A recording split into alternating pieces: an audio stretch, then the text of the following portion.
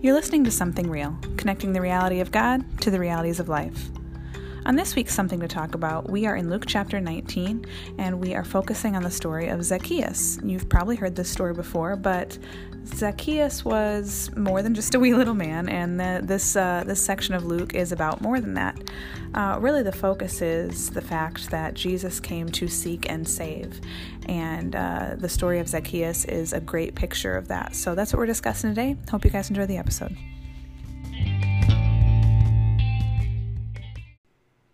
Good morning, Rich. Good morning. How are you today? I'm all right. How are you? I'm good. We're doing this a little late this week, so Thanks everyone for bearing with us. I'm glad your son's feeling a little better. He is. He had a virus that, it's an unnamed virus, apparently. Well, we'll have to give it a name. Call it the George virus. Okay. Someone should be getting paid for this. So thanks for sticking with us. This is the sort of pithy content that people come to this podcast. Come for the pithy hear. content. That's right. Stay for the information.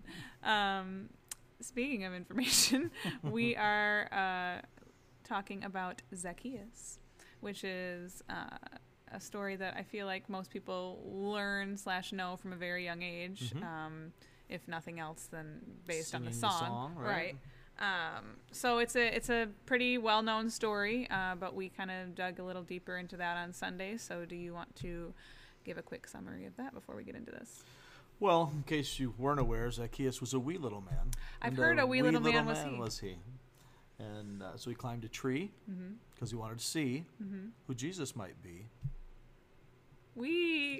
Goodness gracious.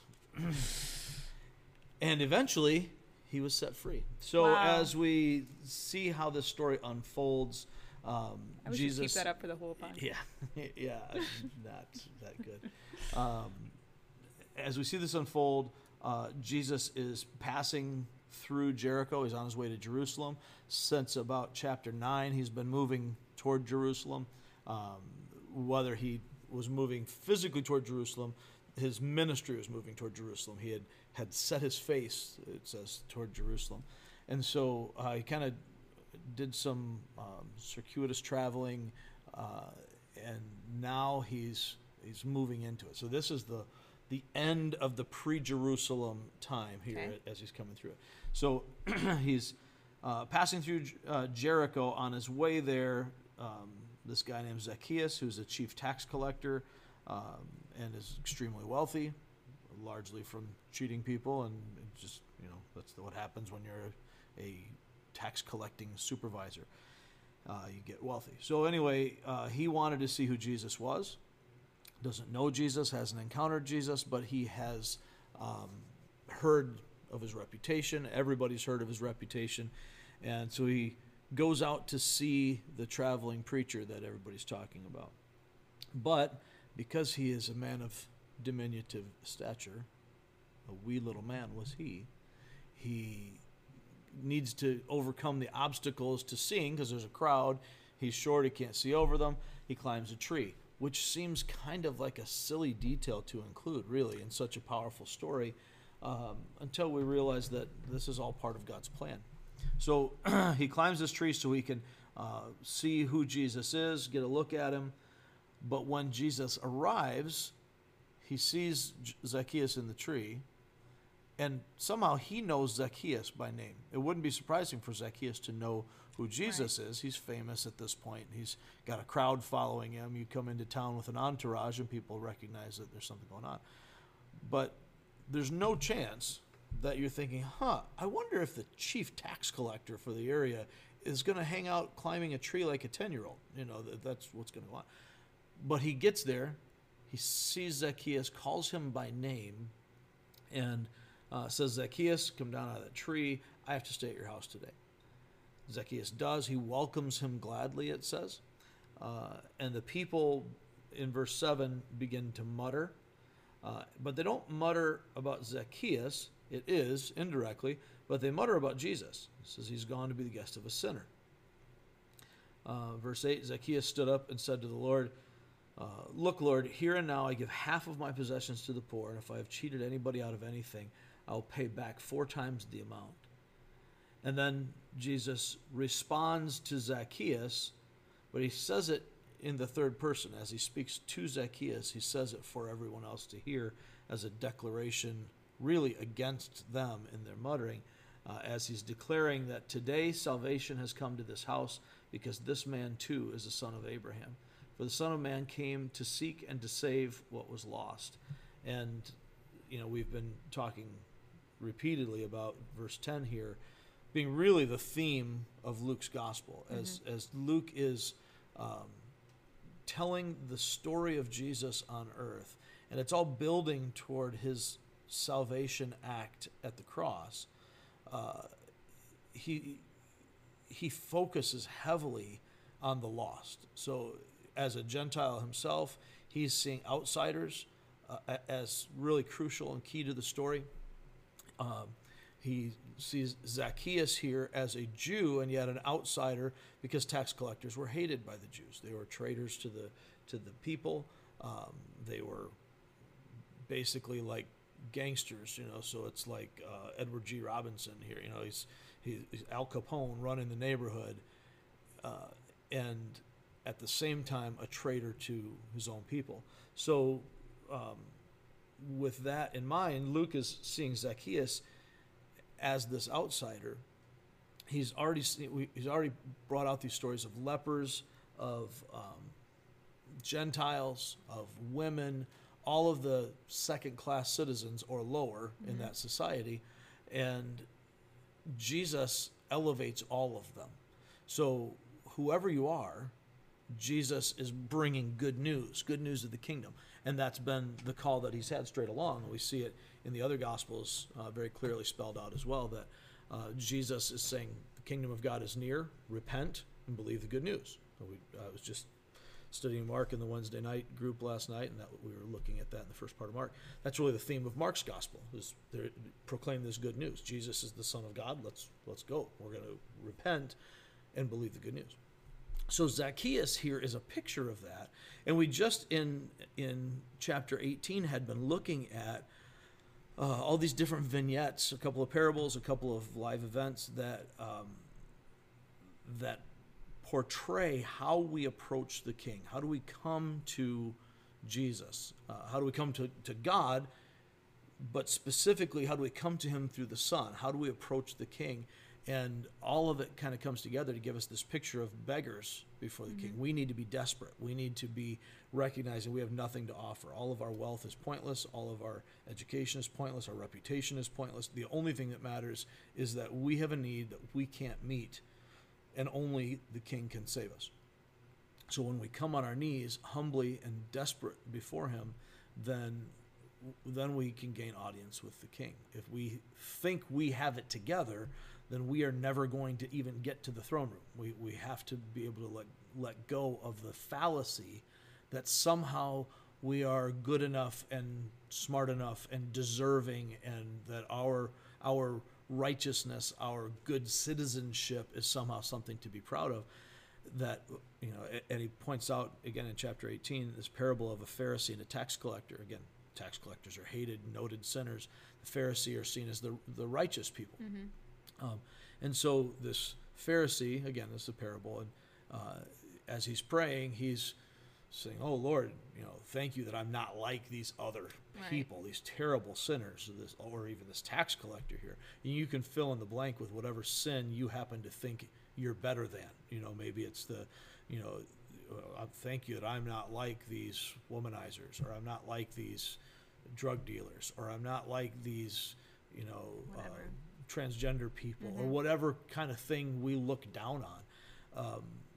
But the tax collector is he's on his face. He won't even look up to heaven in his humility. He knows he's a wretch, right? And so Jesus says that's the prayer that gets heard, not the one that thinks I've got it together and somehow it makes sense that God would hear me because I'm a good person, and God knows that. Zacchaeus, whatever else, in this encounter comes to a place where he knows who he is. We don't know anything about the state of his heart before this.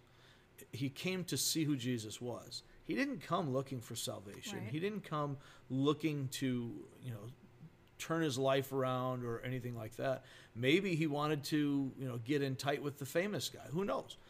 But he wanted something, and he had this curiosity, so he comes and checks it out. And in the process, when Jesus initiates this conversation with him, and that's important for us to recognize, Jesus went to him. He didn't go to Jesus. There's a universal principle that we see throughout Scripture that is in that God initiates, we receive, or we respond. So when he does that, then Zacchaeus repents. It's not just, oh great, I got this famous guy coming to dinner with me. Look at me, I'm excited about it. Right. He says, Lord, I'm going to, right now in front of everybody, I'm pledging, I'm giving away half of what I own.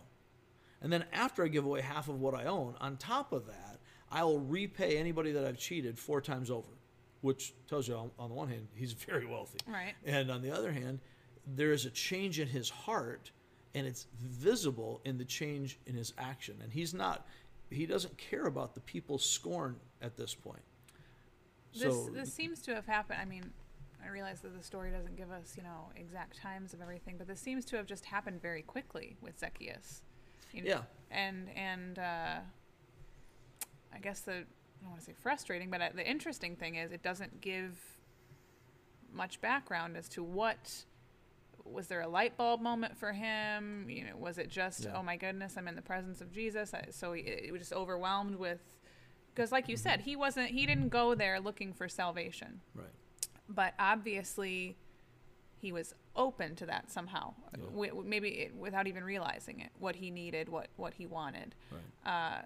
So the fact that this just seems to happen very quickly, at least from a word point of view, that's interesting to me. Well, Paul, let me take a look here. Romans chapter 2, verse 4, Paul in addressing the callous hearts of man and the judgment of God against us says, do you show contempt for the riches of God's kindness, tolerance, patience, not realizing that God's kindness leads you toward repentance? And so I think that gives us the insight into this light bulb moment that he has. Zacchaeus is there, and everybody hates him. And God, without any question, the way God does this is he works in our hearts before we ever know that there's anything going on. He is perhaps convicted, perhaps he's not convicted at all until he sees Jesus. And Jesus shows him this kindness. Everybody else treats him like a dirtbag. Right. And maybe he was proud of that. Maybe he was, kind of hardened to it, as so often we do. The scarlet letter causes me to rebel against the conformist society. And so now, as he sees Jesus being kind to him, showing this grace to him, his heart is softened. It's clearly the Spirit of God. It's always the Spirit of God, and we see that explicitly stated elsewhere. But as he's encountering the kindness of Christ, it draws him to repentance. He knows how people feel because he hears the crowd muttering, oh my gosh, Jesus must be a real loser. He probably already knew. There's no question he knew it. And he's aware of it in that moment.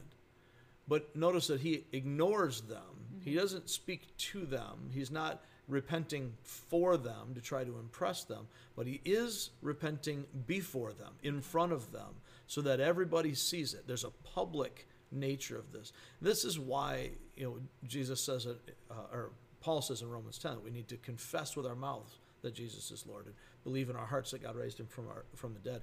There's a believing inside of us that causes us to be justified, and there's a confessing, a public nature of it that causes us then to be on board with Christ and to be saved. So when we are baptized, that's our public declaration, our public repentance, so to speak. It's a symbol of that. It's not that the baptism does it, but it's a symbol of that I've died to myself and I'm raised with Christ to this new life. So for Zacchaeus, who incidentally is not baptized here, but salvation has come to this house. So for those who think that baptism is a prerequisite or it's a baptismal regeneration, here's a story that's not related to the other. And baptism is already here for repentance. That's what John's been doing. Perhaps Zacchaeus is baptized later, but Jesus declares this salvation prior to any of that. Right then and there. So anyway, as as he does this, the change in Zacchaeus is immediate, it's public, and it's extreme. So the change is in his heart, but he is immediately accountable to everyone else because there's no hiding. It's not, I'm sitting in the back of the room and I quietly slip my hand up while all heads are bowed and all eyes are closed, and maybe I'll let the pastor know, but I don't really want to, I'm going to keep it to myself. We sometimes, especially I think in America, I think more than other places, and maybe I'm wrong about that, I think our tendency is we guard our privacy so much. But there is no privacy in the kingdom of God. And that's hard for us. There's two ways to look at that from this standpoint, because you could also say Zacchaeus is publicly declaring all of this to gain favor with the people, and that's not it either.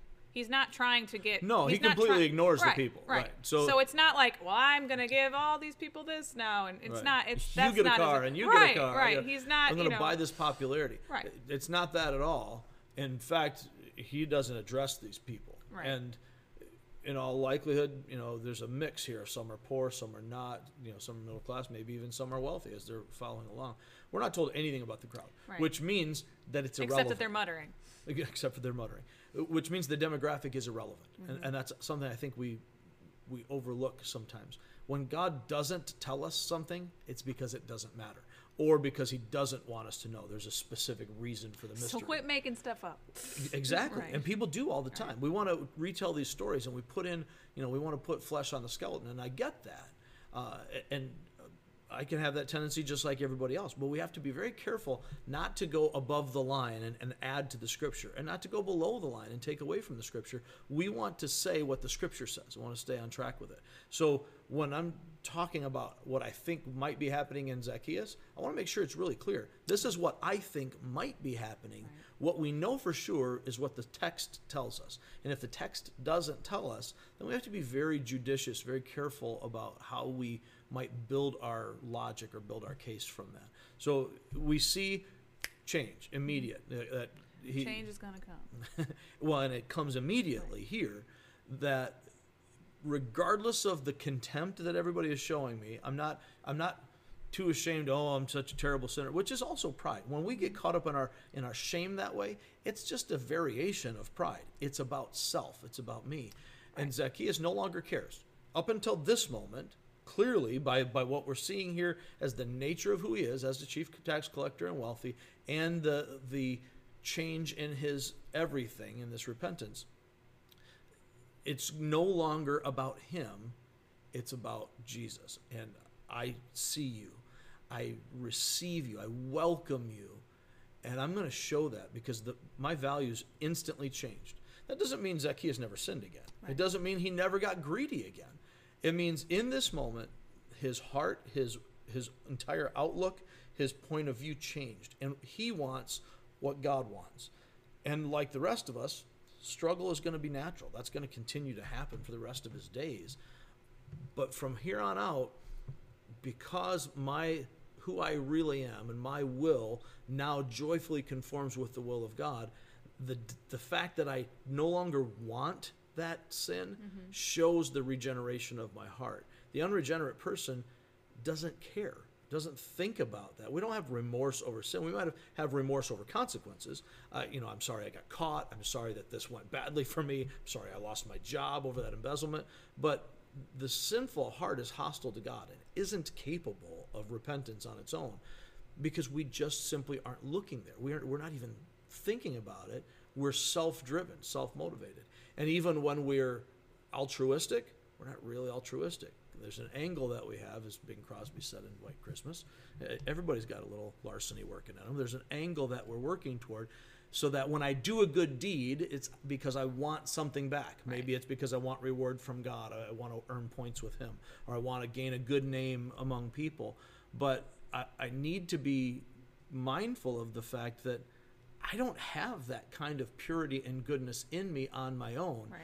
When Christ comes to me and the Spirit quickens me, brings my spirit to life within me, then I'm able to see through spiritual eyes in a different way. That happens with Zacchaeus here, and regardless of what anybody else thought, regardless of how bad his life may have been up until this moment, Jesus says this man too is a son of Abraham, which Paul really goes to great lengths in Romans to clear up for us. It's not in any way that he's a son of Abraham because of his heritage, his lineage, because he's Jewish.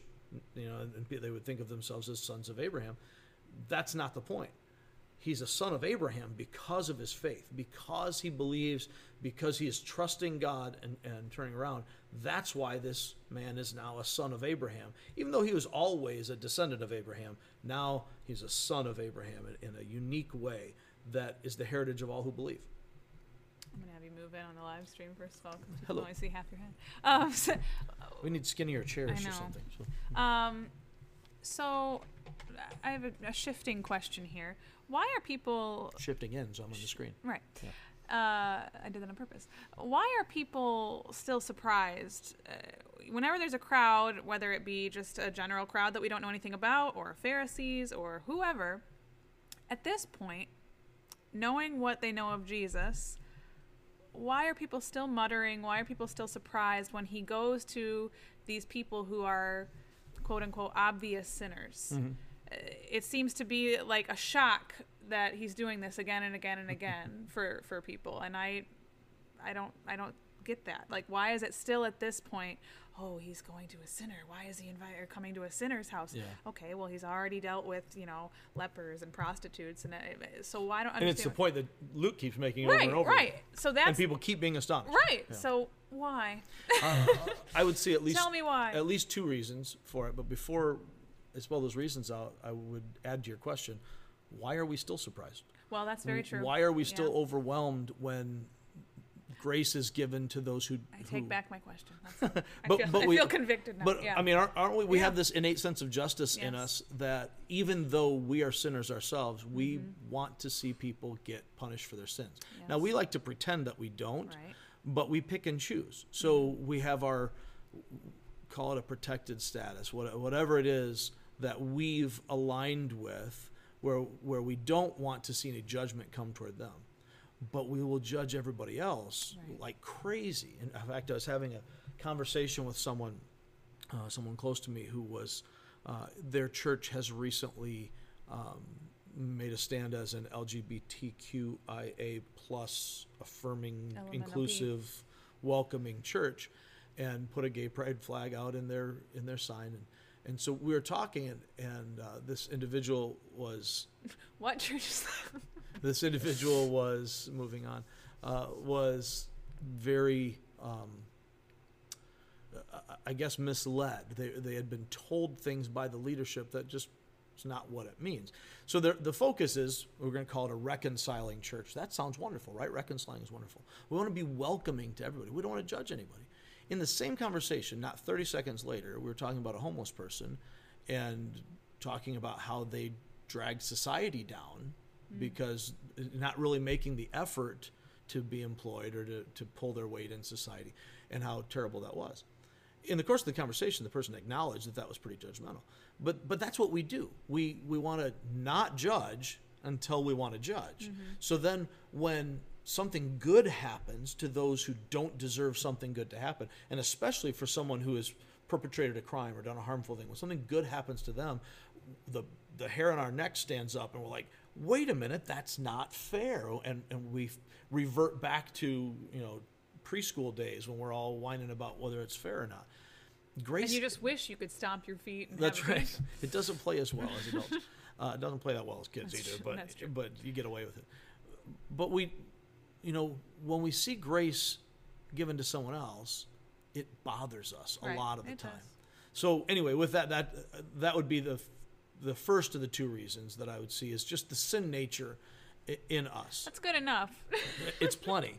And so because of that, we tend to be hard-hearted. And in this crowd, we can reasonably assume that you have the disciples who are there, who are actively following Jesus. You have the crowd who's curious, and they're following, but they haven't committed themselves. They haven't sacrificed for him yet. And Jesus has gone out of his way to drive the masses away in saying things like, if you're not willing to take up your cross and to die for the sake of the cause, then you're not worthy of being my disciple. If you're not willing to abandon your family relationships and everything that matters to you, to give up all of your possessions, you're not worthy of me, and you're not my disciple. So we see that over and over again. So we have some, I would say probably the majority would be a fair assumption, in the crowd, I apologize for all these terrible noises that I'm making, who are not disciples yet. They're not committed. They're not ready to sacrifice, but they're checking it out. They're following. Kind of very much like Zacchaeus, where he's curious, but he's not committed. And then you've got the religious leaders who are following to try and trap him. They seem to be everywhere, the Pharisees and the other leaders who are looking to take Jesus down. They're never far away in all these scenarios. Yeah. So it doesn't say the religious leaders did this. It says all the people. Right. So that's not saying every individual person, but the crowd, the group of them. Presumably they include somebody from each of these groups, from all of these different kinds. So that sin nature in us is a big part of it. The other reason is much less spiritual and just a practical fact. He's moving around the countryside. So now he's no longer in the same area where he was doing these things before in Capernaum and Judea. Now he's pressing on. This is the first time we see him in Jericho, so it's a new crowd of people. So they're encountering this. They're hearing about the miracles. Right. Are they hearing about how Jesus is reaching out to outsiders? Probably not as much, and just because of the nature of how news travels. And probably without being there to see it, to hear him make his points in his parables, they probably still aren't getting it yet. So in all likelihood, this is at least in part a new audience that hasn't seen that from him before. Gotcha. That makes more sense. All of those things kind of work together. And it is interesting, though, how so much of what we see in the Scripture is we like to isolate things, to compartmentalize. But we don't actually exist as compartmentalized people. We are whole people. It's not just my mind, my heart, my will. They all blend together. It's all, kind of, it's like a jambalaya. Everything's in there mixed up together in its own unique places. I like shrimp. So anyway. Jambalaya. Out of all things. Anyway, continue. I don't know. What do you want me to say? What's wrong? We're going to you don't New like Orleans? jambalaya? You're a Fine. foodie. I don't know. So anyhow. Very deep south of you. What do you prefer? I don't know. We're in Michigan, like beef stew. I don't know. Okay, I'll go with that. It's hot out. I like beef stew. I love beef stew. Jambalaya. A fruit smoothie, perhaps. There we go. It's appropriate for today. But anyway, the point being, all of these things interrelate as we go through this. So when we see people trying to separate faith and repentance, you can't do that. It's two sides of the same coin. There is no faith without repentance, and there's no true repentance without faith. So the faith and works debate is really kind of a chicken and egg thing, and the answer is the chicken came first. But the reality of it is, I'm not saved by works.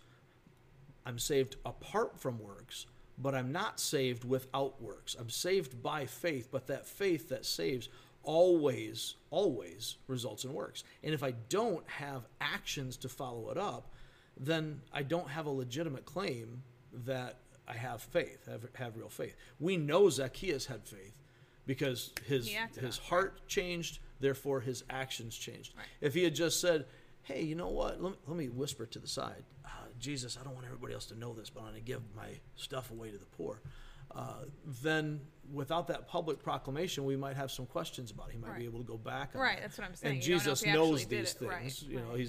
You don't fool God. You might think you do, but you don't fool God. Right. And so... Well, that's what I mean. God makes it clear several times, it's not about lip service here. Right, absolutely. And so when, I guess goes back to my first question, the importance of seeing this right away, his actions. And like you said, we don't know what he does 10 years from now or a month later or whatever. And of course, he might slip up again. He might fall into greed again. He might blah, blah, I would blah. say might doesn't even need to be well, there. Right, because if you think about, me or you. Right, yeah. I can just from my own life say, you're going to fail. All of us sin. but it will no longer be the definition of his life Right. where it was before. And his actions are really what matters here. Right. So it's hard to say, it doesn't tell us whether he stopped being a tax collector. Right. But You maybe can be a tax collector and it not changed, be shady. Right. Might have Right. changed how he did his Right. job. Now, maybe he couldn't be a tax collector anymore. Maybe he goes on to be a preacher. Who knows? Because this is the end of the story as far Right. as what we get to see. Right. It's not the end of his story. He's still living that out. But We do know one thing. He remained short. I would assume that's true. Yeah, He did not grow. that seems logical. I would like to know what was considered short in biblical times. We can assume it's different standard than today. I would assume. Yeah. Anyway, so before we get into that, I guess we'll stop for. Super relevant, but It's super relevant. it's what We'll stop there before we get into more New Orleans food talk. That's a different podcast. I don't know why you don't like jambalaya. I like jambalaya just fine. I just thought it was an interesting. I just saw it on Freilic's menu recently. They have a jambalaya there, and it looked really awesome. And it's been in my head ever Does it since. come with okra? I believe okra is in it. Yes. Not Oprah though. No. That's back to you get a car. Nobody's and you getting get a car Okay. out of this. I knew I would tie it around. Thank you guys Brilliant. for joining us, even though we ended on kind of a weird note. That was super weird. We will be posting this today, which is Thursday. So again, sorry it's a little late. And then we will do the preview episode for this coming week on Friday. So you get 2 days in a row. So thanks for listening.